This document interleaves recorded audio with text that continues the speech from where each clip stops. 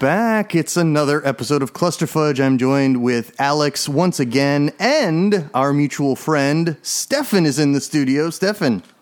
Hello. Stefan is here. Hi, Stefan. We are all old friends from 30 plus years ago, and so coincidentally, or appropriately, we are going to be reviewing a television episode that we watched together 30 years ago. And That's it right. is an episode of Star Trek The Next Generation, one of, if not the favorite of Star Trek Next Generation fans. The Best of Both Worlds aired 30 years ago from this recording.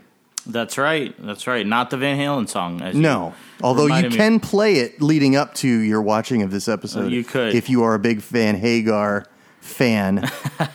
I like it. I like it. Yeah, well, it actually originally aired or was released on June 18th. But in our area, for some reason, and due to syndication, it's not all released at the same time. So we got in our area in South Florida on June 24th, 1990, which would be the Season 3 finale of Star Trek The Next Generation. And I know Stefan and I had a chance to rewatch the episode last night. And you said, Alan, we'll just have to go by memory. I'll just go by memory, but I'm sure I'll remember it since it is one of my favorite episodes. So, yeah, go ahead and recap for us this part one of Best of Both Worlds. Well, part one, to the point, we were all big Star Trek The Next Generations fans. We all, the three of us, would get together on Saturday nights. We would all, figure out who was going to go on the bicycle and get the McDonald's prior to the Star Trek show, and then we'd, eat and watch the episode. I don't know why, but for some reason I know that we were not together for this specific episode. I know I did watch it by myself. Mm-hmm. And Star Trek had never done a two-part episode before. So you're watching the season finale. They reintroduced the character of the Borg, which had been introduced in Season 2, which were this enemy that just seemed unbeatable and just going to kill and murder everybody. They reintroduced them. And so it was this ominous threat. I know they did original music for the episode, which was very kind of spooky and climactic toward the resolution at the end. And just my personal experience from watching it back in 1990, when they say you're on the edge of your seat, I was literally on the edge of my seat. Like, I looked at my seat and I was on the edge of it. And at the end of the episode, the Captain Picard, is kidnapped by the Borg, and the second-in-command, Commander Riker, gets promoted to captain and has a decision. They've developed a weapon, and he has a chance to destroy the Borg ship with his captain on it. And he gives the order to fire, and then the screen turns to black, and it says, "To be continued." And in my opinion, it's the greatest television cliffhanger of all time. It's been 30 years. I've watched Breaking Bad, I've watched Lost, I've watched a lot of television since then. I have not seen anything that rivals that. It just the fact that the build up to it and the anticipation, and then the screen turns to black and you see executive producer Gene Roddenberry, and you're like, okay, I'll wait a week, and then you're like, no, it's June. I have to wait months before and you're like, oh my God, this is.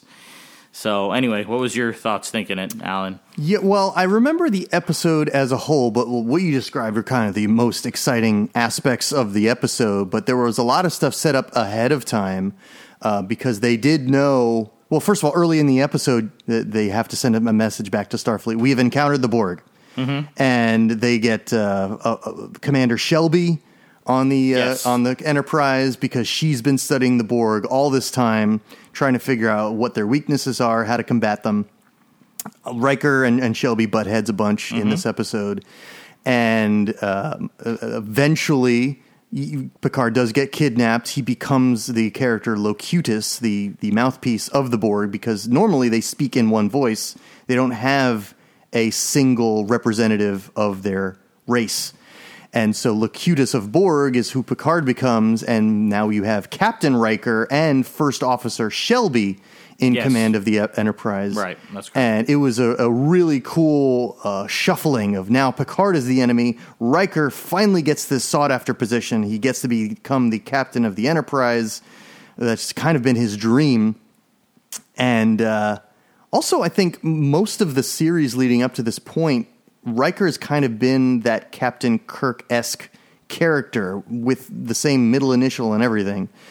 And Right. he's been the guy leading the away missions on the planets and such, the traditional Captain Kirk role that Picard just didn't quite fill. He was he cut from his own cloth. And so now seeing the captain of the Enterprise be Captain Riker, and he's more of a Captain Kirk type captain of the Enterprise, and it was kind of fulfilling a lot of fans' dreams in this respect. But like you described at the end of the episode, he says, fire the weapon that Geordi LaForge had been working on. And then we don't know what's going to happen until after the summer hiatus, which was really a cool aspect of it. But yeah, Sure. It was the most action you would typically see in a Star Trek Next Generation episode. Most episodes were more focused on, let's introduce a new culture. How do we deal with this new culture? Oh, there's a problem. We got to work around the idiosyncrasies of that culture. And so now it's like we have a new culture, but it's someone we're at war with. And now how do we deal with that? So yeah, it was. I understand why most fans consider this their favorite, if not single episode, but two-parter. And it's interesting you say that before. I want to get Stefan's thoughts here in a second, but it's interesting how you say like it was so action driven. So, you know, Stefan and I had rewatched it last night, and it had been many, many years since I had seen it. And I was very interested in actually how little action was in the episode. The episode was very entertaining. The dialogue was great. The interaction between, you know, Shelby and Riker, and then, you know, losing Picard and everything. But there's really very, very few action sequences in it. I mean, the pacing is great and everything, and it's just like, my memory was just like, I thought there was so much more action in it. But Stefan alluded to the point was that, you know, we're just so used to more action now that then that was a lot. Anyway, what do you... I agree wholeheartedly with your assessment. It's why we brought him along, folks. Yeah, thank you. It's Thank you just for your very contribution, profound. Stefan. Although I don't know if I would call the Borg a culture as so much as they're more of a virus, some kind of techno-organic virus that's just eating up everything that comes in their path. So Interesting, yeah. I mean, that is fair. I define them as a culture simply because they do have unique qualities as a, quote, collective that would separate them from any other alien race. Yes, they collect other cultures and stuff, but, you know, they can incorporate a human or a Romulan or a Ferengi, but they're still going to have those same... They're the most racially inclusive species that ever existed. Yes, to a fault. And then you're still going to see similarities with the Borg implants and the covering of part of their face and the ship cubes that they travel around in and the way their technology works, that they are completely decentralized both hardware-wise as far as their ship construction and culturally. They just are all quote-unquote equals. You know, you could say it is a perversion of communism if you want, but everyone is absolutely equal. There's complete loss of freedom, but they work as a collective. They don't have arguments. They just your all... purely artificial life form like Data was considered obsolete by the Borg, some old technology that they were going to just throw away. They weren't even going to incorporate him into the Borg at all. Yeah, and that I They found mentioned fascinating in that episode, because I think leading up to that, you would think, oh, they would love someone like Data. I think But for them, the importance is the mixing of the improvements of the biological aspects of humanity or whatever species Correct. with the technological advances. Yes. Exactly, yeah, because they actually hold high regard to organic life forms and then incorporating their technological implants into them. And I think with a quote-unquote positronic brain, they're like, okay, you're simulating biological thought, but what do we need? We've already maximized To be fair, biological they could have probably brains. studied him to use some of that technology with their own technology. You'd think that they would assimilate his Exactly. technology. I At agree. least the technological aspect of it. Right. Yeah. But But it yeah. was interesting writing. It was, yeah, I think as fans, we were kind of like surprised at that reaction, saying that Data of all creatures was obsolete when he's the most advanced creature that we know of. I didn't see a point either of a spokesperson why they needed Picard beyond me. They just go, they take what they want, and And that's all they really care about. They don't need a spokesperson. They don't. The plot, I understand. But I think it might have been more so that the transition would be easier. I think they're trying to say that their culture, that the humans or Irrelevant. whichever... futile. It's futile that irrelevant. That they would be more easily to be incorporated into the society and more encouraged and willing participant, because, the Borg it would be a lot easier if everybody just bowed down and, surrendered instead of having to fight. It would be a quicker thing. So if they had a spokesperson, maybe they could convince them that it'd be easier to join them and show the benefit to both societies. I think they saw the human race as so inferior for like sending one cube when they have thousands that they didn't even consider us a threat at all. So whether they had Picard or anybody else, I don't think that would have mattered. But they had, for the plot, I understand they needed to have some kind of focal point, like Picard rescuing Picard. And gosh, I mean, so 30 years later, that episode just has far-reaching impact on the entirety of the Star Trek universe. Yes. Just from that episode, I mean, the character of 7 and 9 of Voyager probably doesn't happen without that episode. And then Star Trek Picard started last year, and all of that is relevant. The movie Star Trek First Contact, it's almost in every facet of Star Trek culture from then on. It started with that episode. Yes, and to a fault, I would say, because it seems like the movies and Picard, the subsequent series, like they never really understood what the strengths of Star Trek The Next Generation as a series was. They were just like, oh, well, what's impacted Picard the most? It's been his kidnapping by the Borg and how it affected him. And so as a result, they've never really escaped this episode. And unfortunately, in doing so, you've ignored other episodes that have also impacted Picard significantly. Sure. For example, another two-parter that later aired with David Warner's character, the Cardassian, that he had kidnapped Picard. And that never has been referred to. And yet we haven't seen Picard... He was tortured any for more months or something. Degraded. The flute episode where he spends an entire lifetime in Yes. this other culture. He grows old and dies in it. Right.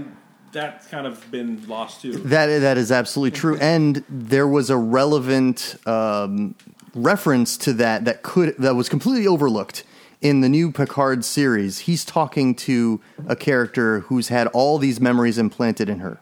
The android character. Oh, yes. And he's dismissing her mistrust of him because she's like, well, he's like, how can you mistrust me? I'm doing all this. I'm Jean-Luc. Yeah, I'm Jean-Luc Picard, and yeah. How can you not trust all these wonderful things I'm doing for you just because you've had your life complete lie? And it's like, you lived an entire lifetime in an implanted memory, and now you're just going to disregard implanted memories as how that affects you. But yeah, I just found out I'm not human. Could you give me a few minutes to deal with this? what does that mean when your whole life is a lie? I know Kung Fu, and I never learned it. So, Best of War of the Worlds aired, and then, we had to wait months all summer. It was like the end of September, and for me, again, I was watching it on my own for some reason, so thanks, Stefan and Alan. But, no, what was funny was, so my family's Jewish, and the season premiere aired on the Jewish holiday of Yom Kippur. So it aired on a Saturday. So Yom Kippur was on a Friday, went all day Saturday, and you're required, especially as a male, you fast, you atone for your sins, that kind of thing. So basically, since Friday night, I hadn't eaten. And Star Trek Next Generation comes on at 7 p.m. on Saturday. So it's time to eat dinner. I haven't eaten in over 24 hours. My mom's in the other room yelling at me to come to dinner, and I'm like, I don't care. Star Trek's on. I've been waiting 4 months to find out what happens after Mr. Warfire. I'm not at all hungry. That's funny. So that was my memory of watching the premiere. I was just so excited of it coming on. Never had any sort of anticipation for a TV show like that ever. I again, like I said, I challenge anybody to come up with a better cliffhanger in a show. So we weren't with you for part 2 either? No, I don't know what happened with that. I was Home Alone myself. Wow. Because you guys had a habit of talking a lot during the episode. That came later, though, drove me nuts. Yes. I bet. So for that one, I wanted to be... We were big Mystery Science Theater fans, Yes. and so I think we chimed in a lot on the Star Trek episodes. Yeah. You could have done it on repeats, but okay. Stefan didn't care for that, yeah. So part 2 of Best of Both Worlds, we can discuss that if you'd like. Unless you want to wait full 3 months. Part 2 wasn't as strong as part 1. The weapon obviously doesn't work because Picard was briefed on the weapon, so the Borg were already ready. So Riker had to... There was an interesting conversation in the episode where Guinan, played by Whoopi Goldberg, who was always a big confidant of Picard's, when it comes and talks to Riker and tells him that he has to let go and he has to be his own person, and It's the only way he'll beat Picard. the only way he'll beat Picard, and so Riker develops his own strategies, and they end up staging a mission, distracting the Borg, splitting the ship into 2 pieces. They beam on board the ship. They're always able to beam on board Borg ships easily for some reason. I don't know how that happens. Yeah, through shields. Whatever. It's beam aboard. Star Trek science doesn't matter. So they kidnap him, they bring him back, and then they find a way to sneak a word into the collective to tell all the Borg to basically go to sleep, and then somehow that activates some sort of self-destruct system, and the Borg blow themselves up. It was kind of neatly placed together in their 40-minute conclusion. I guess it was okay. I did know the follow-up episode, which I haven't seen in a while, and I know it was kind of slow, but it dealt with Picard visiting his family on Earth and the psychological impact and trauma that came with that. And that was nice that Star Trek touched on that. They didn't just like, oh, he's fine now, he's the captain, let's go off and fight more aliens. Like, they actually took another episode, PTSD to, and they continued that, all the way through First Contact and other things. But like you said, it's interesting that they just honed in on that and not the David Warner episode and not the Inner Light and not all these other things that happened to him. Right. Even his heart problems when he was a kid and he was stabbed by the Nausicaans and that one episode, and he was supposed to have died and Q saved him. He had a lot of stuff happen to him, but the Borg thing was the biggest, I guess.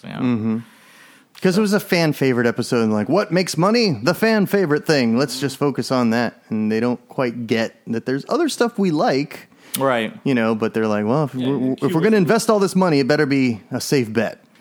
It's too bad they didn't revisit the Shelby character. I know some of the Star Trek literature out there actually revisited the Shelby character and had her on other ships and as a character. I never read any of the books with her in it, but I know that they continued with her character because it was an actually interesting character. But also, the book that you shared with me around after this episode aired, which was Star Trek Vendetta, written by Peter David, who, if you listen to my Made in the Trade podcast, I've reviewed a few comic book stories written by Peter David. Amazing author. Excellent. He's so well-paced, and he's such a big Star Trek fan, amongst other, Marvel comics and DC comics he's written. But the novel I'm referring to, Vendetta, involves Guinan, Whoopi Goldberg's character, once again, who, another member of her race, who all members of her race she considers siblings. So there is a sibling of hers, a sister, who has gotten a hold of a later version of the quote-unquote Doomsday Machine from the original series episode, The Doomsday Machine.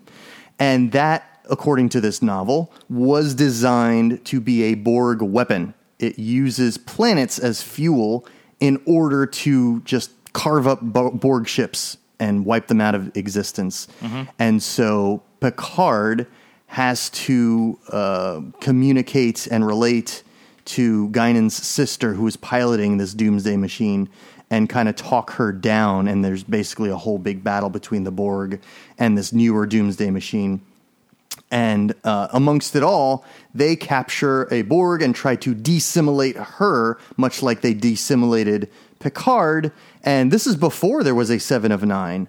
And unfortunately, the results were not as successful as 7 of 9's desimulation. Yeah, I remember the book being fantastic. I still have my copy of it, but I haven't read it since I originally read it, 25 years ago. But yeah, that was excellent. Basically, anything by Peter David is pretty much gold. To that point, actually, was referenced it was about 2 weeks ago. I think it was a website called GalaxyCon, and they had they do these Zoom meetings where they take a bunch of sci-fi actors and they put them together with a moderator, and you can type in and ask them questions, and it was really cool. So they did one with Jonathan Frakes, Denise Crosby, and John Delancey, Riker, Tasha Yar, and Q. And so Alan and I had watched it, and it was actually pretty good. And John Delancey actually mentions his time of writing the book IQ with Peter David, which I haven't read that one, but actually seems pretty cool.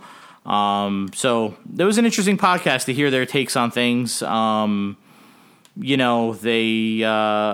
remember the story better, Alan, something about the Star Trek costumes. So Jonathan Frakes had a story to share that a lot of people didn't know about in the panel, but I didn't know about as a fan, which was at some point, some fan stole a tractor trailer filled with Star Trek costumes. And then negotiated, I guess, with the studio to sell them back in exchange for the Trans Am that played Kit on the series Knight Rider. And so apparently they did an FBI sting operation out in the middle of the Nevada desert to do this exchange. They do the exchange, and then the FBI just helicopters in and arrests the guy. Right. So it's like, did Kit play any part in the arrest? Or? Well, he mentioned that they actually had to get an actual Kit car from Paramount, put it on a flatbed truck, and drive it out there to make it all look legit for the guy, so that they would do the swap. They gave him the car, and then he thinks he's scot free. I want to talk to the car first before I. You'd be like, Kit, wait a minute. This car's not talking back to me. The car's decelerating and then stops, and they're like, what's wrong with this thing? I can't allow this. Well, at least it's bulletproof. No, it's not. It's not bulletproof at all. I don't know what's wrong with people. That's crazy.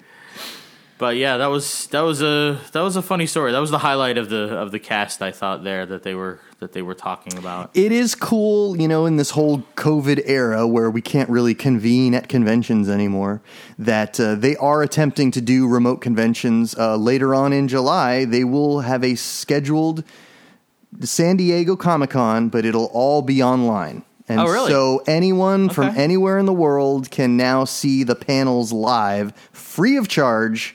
You don't have to worry about waiting in 2-hour lines to see your favorite celebrities talk about the latest news of your favorite series.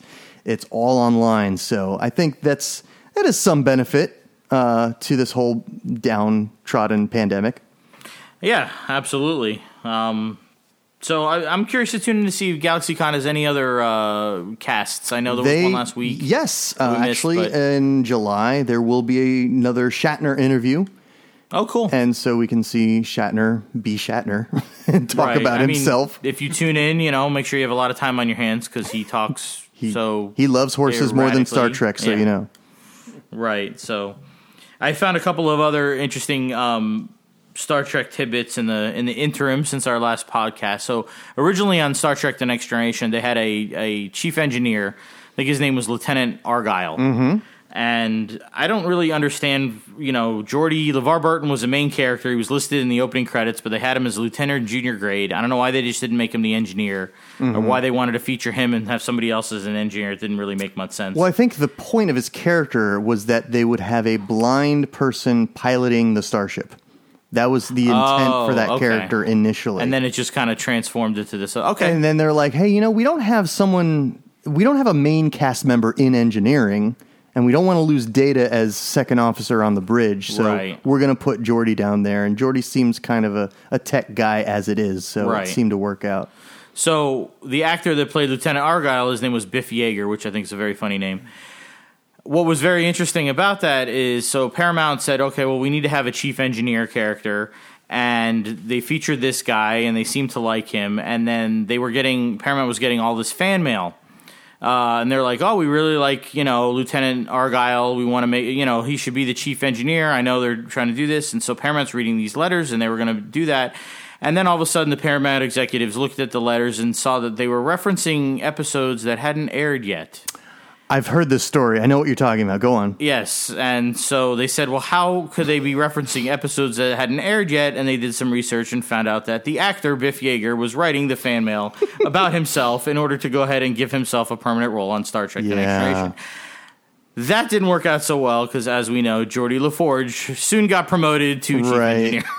Yeah, so I think the folks involved were like, yeah, you're fired. Yes. You can't do this. Sorry. Yes, Biff Yeager disappeared from history, much like Biff Tannen in Back to the Future Part 2 when he changed history and disappeared. Yeah. So, anyway, I thought that it's funny. a great idea in theory, but yeah, you messed up, dude. You got to at least wait for those episodes to air. Yeah, very, very silly. So, I'm sure he saw this whole thing as like, hey, I'm the next Scotty. And James Doohan was a prominent role in the original series. Why am I not a more prominent role? Yeah, that wasn't the way the folks in charge wanted you to be. Yeah, turns out he was the next chief medical officer on Voyager. If you remember that show, that guy gets killed in the first episode. Oh, that's why we have a holographic That's right, doctor. The hologram. So there was another funny thing that I read too, talking about Voyager. They were talking about, I don't know how you say his name, Garrett Wang, whatever it is. He played Ensign Harry Kim. So he gets the part to be on Star Trek. It's like his first acting role, and he's so excited. And he loses track of time, and he's supposed to be on the Paramount set at a certain time to go ahead and get fitted for his uniform. So he's running late, and he doesn't want to be late for his first job, so he's driving through the Paramount lot like a madman. And all of a sudden, some dude comes out from behind a car, like, out of a studio, walking by, and he has to slam on his brakes. The car, taps the guy, and he, freaks out, like, oh, my God, I just almost killed this guy. The guy that he almost killed was Harrison Ford because he was leaving some shooting for Clear and Present Danger, which was also on Paramount. And so Garrett was telling the story about how I almost killed, Indiana Jones, Han Solo. Like, that was me. You didn't have to wait for Kylo Ren. I did it long before.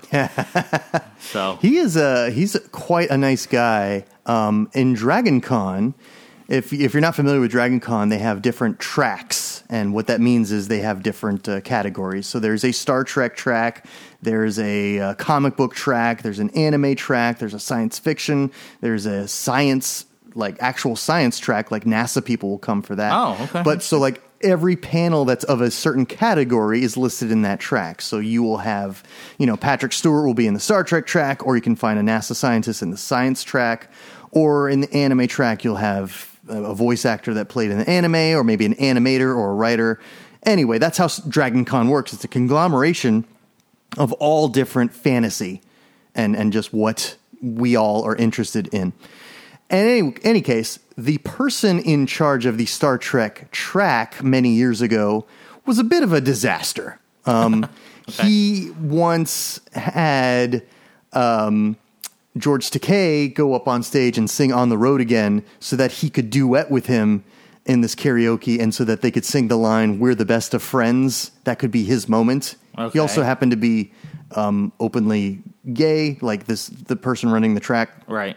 So I guess this was an all-around fantasy as a Star Trek fan and a fellow homosexual that he could actually be quote-unquote friends with George Takei on stage. That was just one example of him embarrassing guests at the Star Trek track. There was another time when Patrick Stewart was asked to do a line reading, a scene with him, and he's like, "No, I'm not going to." And he's like, "Okay, but you didn't say you weren't going to with this cutout of you." And he had a cutout of Captain Picard, and then Patrick Stewart was like, "There's not a chance in hell. I'm going to do a scene with that." And so anyway, long story short, this guy lost his position as running the Trek track for Dragon Con. He was subsequently replaced by Garrett.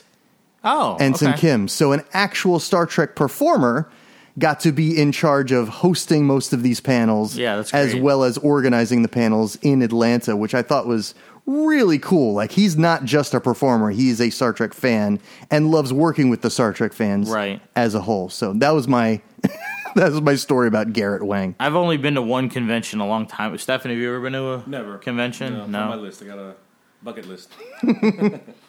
There's all sorts of conventions all around, but when this pandemic is over, and if you're in the Orlando area, I recommend MegaCon. as far as conventions as a whole, if you're willing to make the trip up to Atlanta, I highly recommend Dragon Con. Dragon Con is unlike any other convention. Most conventions take place in a convention center, like the Orange County Convention Center or the San Diego Convention Center. This takes place in multiple high-rise hotel convention rooms. And so as a result, for almost a full week, fans are huddled up into all these high-rise hotels.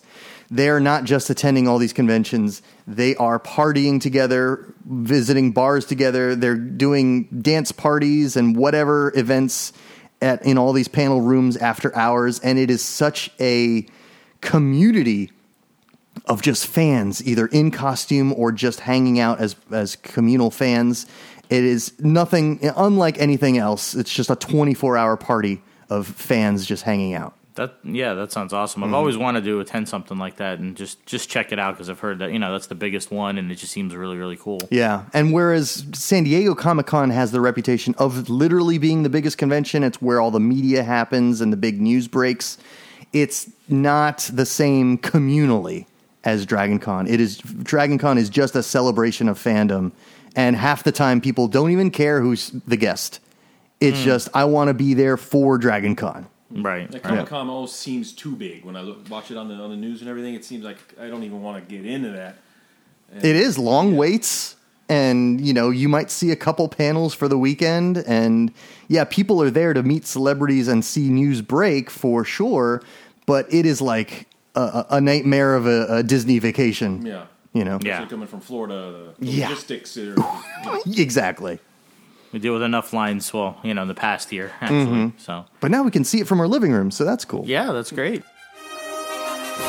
So, you finished V. I did. So I finished V, the final battle, the copy you had loaned me. And, so I've seen all of it. Last our recording was Michael Ironside had recently been introduced. Right. There was a spy sleeping with one of the... with Daniel. With Daniel, the sympathizer of the visitors. Not sympathizer, he was a visitor youth, I guess, whatever it was. And in any case, so I've seen the complete V to V, the final battle. I'm caught up. I enjoyed it. I enjoyed it. No, it turns out that they came up with a bacteria to kill the aliens because they found in the intestinal tracts of the visitor half-breed born that the one that was more reptilian died. The one that was more human survived, and they found that the cause of death was this new bacteria that had never been seen on Earth before. And so they utilized that to wipe out the visitors. A little bit War of the Worlds type of... It was definitely inspired. It was inspired by it. But what was really interesting even now is just like, so the whole series starts off, with a fascist socialist takeover of the world. And then it ends with a virus. Yes. Yeah, so a lot of parallels with the... So, I'm not saying, I'm just saying. But there was subterfuge. There was a virus, a disease that wipes out people, and it's an interesting parallel. Yeah, Stefan said he never saw it. I have the copies right here. I'm gonna loan it to him. I remember one episode where a guy ate a mouse. That's the only thing I remember. That is in Final Battle. That was enough at the time. I don't remember. Well, we were little. I remember that too. We were like 7 or 8 years old. I saw that live on TV, and I was like, I'm done. I gagged. I'm done. Oh, yeah. I can't watch this. And it's so tame compared to today's standards. I mean, eating a mouse. Wow. I mean, they do that in Survivor shows now. Right. Well, the groundhog though was the worst one. I mean, there was the mouse when she eats the groundhog, and then you see the jaw dislocate and the bulge in her neck, which was a really cool effect because it was like her, and they must have I don't know what they did to make her neck bulge like that, but that was a really cool effect. It appears that they did a mold of her face, and that is like an artificial when it's dislocated like that. That you could see was a little fake, but when the bulge happens afterward, it was her face, and I don't know what they must have done. I don't know what they did. But. Maybe a rubber balloon attached to her neck, something to the effect. Interesting. So I had spoken before on a previous podcast about Kenneth Johnson did the first 2 episodes, and then he didn't do V the Final Battle, but in 2008 he wrote a book V the Second Generation. So. Here I have the book, V the Second Generation. My wife got it for me for Father's Day. The closest we'll get to a sequel to Final Battle. It even says on here the highly anticipated sequel to the thrilling miniseries V. So nice. What is the sequel then?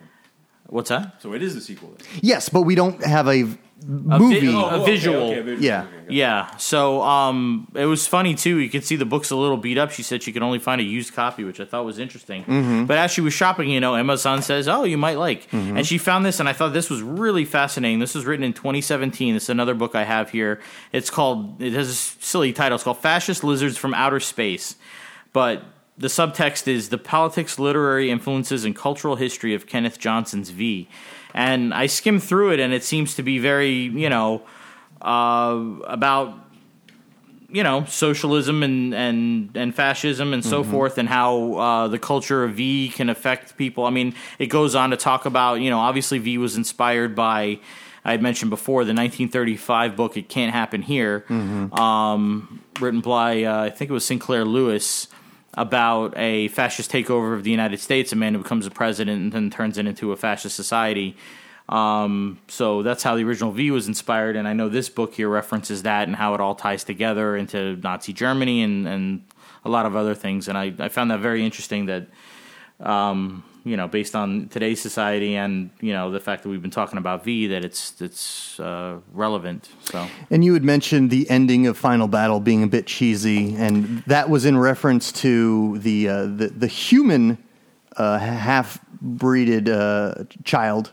The Star Child, as they call it. Is that what she was called? Yeah. So whatever. She apparently was literally and figuratively the key to surviving the Doomsday device that the visitors had programmed on their spaceship. And inexplicably, she just holds these two levers, and it just saves the day. And right. All this music and, the main characters, have their jaws gaping and, in confusion and wonder, and then everything is fine. And it's like, why? Well, the why is it's a subtle why, because earlier in the episode she's saying Prete Nama, which means peace. I remember that. So her way to say there should be peace between the races was to deactivate the device, and that's what she wanted. That was the whole. I'm not saying the motivation why. I'm saying why does the child have this ability to how does she know how to deactivate the thing? How does she know that it works? Ridiculous. It's just I'm just going to do this thing, and it worked. Right. Yeah, it was not set up at all. But and funny, you'd mentioned something in previous podcasts, which I thought you were really impressed by. And, I am too, obviously, that, the set design, the massive sets and all the stuff they had to build just for this miniseries. Or the props. And the props and all this stuff. The shuttles and stuff, yeah. So I don't even remember the Doomsday device. It had 5 bars on it, and they were colored, and they would count down, they would disappear, and there was a little panel. I remember a long, long time ago, an old episode of Knight Rider aired, and there was a bomb they had to deactivate, and it was the same panel. Nice. Obviously, because that was also on NBC. They did find a way to reuse a thing from V in an episode of Knight Rider a couple years later. And that's the thing, right? That's why I was so surprised of these shuttles. It's I don't recognize these from other series because it's an initial huge cost. So that's why you will see stuff like that on Knight Rider and such. It's we've still got this. Well, we sunk, $250,000 designing and producing this thing. We may as well get some more money out of it. And I didn't see them recycling anything from anything previous to V. So that really surprised me. Right. Yeah. Yeah. All in all, it was a good mini-series. It does taper off toward the end. I like the additional Michael Ironside's character and some of the other things they have. My favorite is still when they try to take over the hospital and use the media to go ahead and convince everybody that the visitors are a threat without making the broadcast go away. But it's definitely worth a watch, and I'm interested to see where Kenneth Johnson supposedly takes it in the book here. So I will read that, and I will fill that in on a future podcast. Read that and check that out. My Father's Day gift might be something you'll be interested in. It was a graphic novel called Star Trek versus Transformers.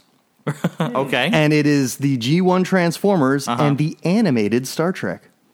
Oh, okay. So it's you see the cat lady and all them, and they look like they're drawn just like they were in the Filmation. It's a comic? It's a comic book, yeah. Okay. And I'm going to read it, and I'll let you know what I think of that. Yeah, that sounds interesting. And it was written recently? Yeah, it was written within the last couple years. Okay, very neat, very neat. I did see, usually we have some Transformers. The only Transformers things I got this week, I mean, the big thing was that the new Transformers Netflix show, they finally have a release date. It's July 30th. You can go on YouTube. You can look up the trailers to it. It looks really cool. My son is obsessed with every version of the Transformers. He's seen the trailers. He's excited for it. I can't say enough about the toys they're releasing out there. I just happened to get a Cliff Jumper from the new Transformers Earthrise series, and he comes with the cannon from the first episode of G1 Transformers, which breaks apart into 3 weapons. He transforms awesome. It's very screen accurate. So many of these toys, the transformations are great. They're screen accurate. They come with a lot of homages to the original series. I mean, these designers really took the time to go ahead and have fathers and sons or fathers and daughters or whatever really, love the toys all over again. We just recently discovered that the tripod for the sniper scope weapon he has also double as skis that the Autobots used in one episode to traverse across the ocean. Mm-hmm. And so I was like, that's so brilliant. Cause you had transformed it and these 2 things, I was like, where do these go? And he's like, oh, that's just for the gun. And I was like, I bet you there's another use for these. And I looked under it, and sure enough, they double as skis right under their his front tires. And it's just so clever. One episode, they use these skis. It was really cool. I mean, it's, like we had said before, they've made so many issues of Optimus and Megatron with the axe and the mace, which they've only used in that one episode. And More Than Meets the Eye Part 2 when they're on Sherman Dam and they're fighting, and they just... Now they're just standard. They're just standard everywhere. You cannot get an Optimus Prime without an Energon axe. Yeah. They really should have used more of that. But I don't remember that at all when I was watching that. I think it was either the first or second episode. It was the right? second episode. Second episode. They're doing a duo fight, and it's just 1-on-1, and it's just you and me, and then their hands retract into their forearms, and then out comes either respective. Well, the live action, he has a sword, Optimus. Right, and that's inspired by that red axe. But anyone who remembers that second episode is like, oh yeah, the red axe and the mace. And when those toys first came out, we didn't get that. No, we just had to imagine that. And then many years later, it seemed like every toy iteration had that as an option for your Optimus or Megatron. Really cool. Yeah, and then, I mean, keep in mind, Stefan doesn't have any children, so, yes. Alan and I our memories are not as good to remember 35 years ago. We've just seen him more recently. Yes, that's true.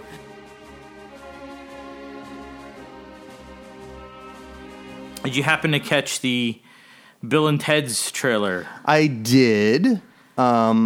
It kind of little blips and memories. I specifically remember the Keanu Reeves and Alex Winter as big buff prisoners. Uh-huh. They're these steroided up, huge muscle, they're wearing a muscle suit of some sort. And that was probably my favorite part of the preview. Mm-hmm. Seeing them play a different character, a different pair of characters. But the rest of it was... didn't really move me. It didn't impress me. No. Yeah, it was kind of... I mean, am I going to see it? I mean, I'm probably see it. I don't know if I'm going to see it in the theater, but who knows what's even going on with the theaters anymore. But too bad Carlin can't be in it. Unfortunately, he's he's not around. Hologram. Well, they can find a way to bring him back. CGI him like Grand Moff Tarkin in Rogue One. Which I thought was great. Mm-hmm. I was so happy to see that in Rogue One. That was really cool. Mm-hmm. They... Actually, you talk about George Carlin, I thought was funny. There was a really, really great TV series that was out a couple of years ago. What was it called? Timeless, I think it was. I don't know. It was on NBC, and then it ran for, I think, a season, and then fans wrote in, and they made him have a second season, and then didn't get... And then they tried to cancel it again, and then fans wrote in, and they said, we don't want a conclusion. Then they made a 2-hour movie conclusion, so that was really good, and it was about... They were going around in time, and there was a guy with a time machine, and there was another group of people with another time machine, and the first person was trying to mess up events, and they had to fix the events. And there was an overarching story and a government conspiracy. Really, really good shows. A lot of stuff about history. Excellent show to watch with your kids to teach them about history. They go into all these different time periods that are not I'm just going to go to World War II. No, they go to other very small events in history, and you really delve into it. All the stuff about the Alamo that I didn't know, and really cool stuff. But anyway, the scientist guy that's part of the 3-person good guys is a history teacher, a military guy, and then the scientist guy who knows how to operate the time machine. Well, his name in the show is Rufus Carlin. And I'm like, that's obviously an homage to Bill and Ted's, because his name was Rufus and then George Carlin. I thought that was pretty funny, because I don't know how many people would have picked that out right away, but I thought it was pretty cool. Right. But that's a show to check out if you like sci-fi and time travel stuff and history. What's it called? Timeless. Cool. Yeah. It ran 2 seasons. I don't know. It shouldn't, like, maybe 25, 30 episodes, something like that. But yeah. All right. Well, thanks for listening. And please subscribe. Thank you for Stefan.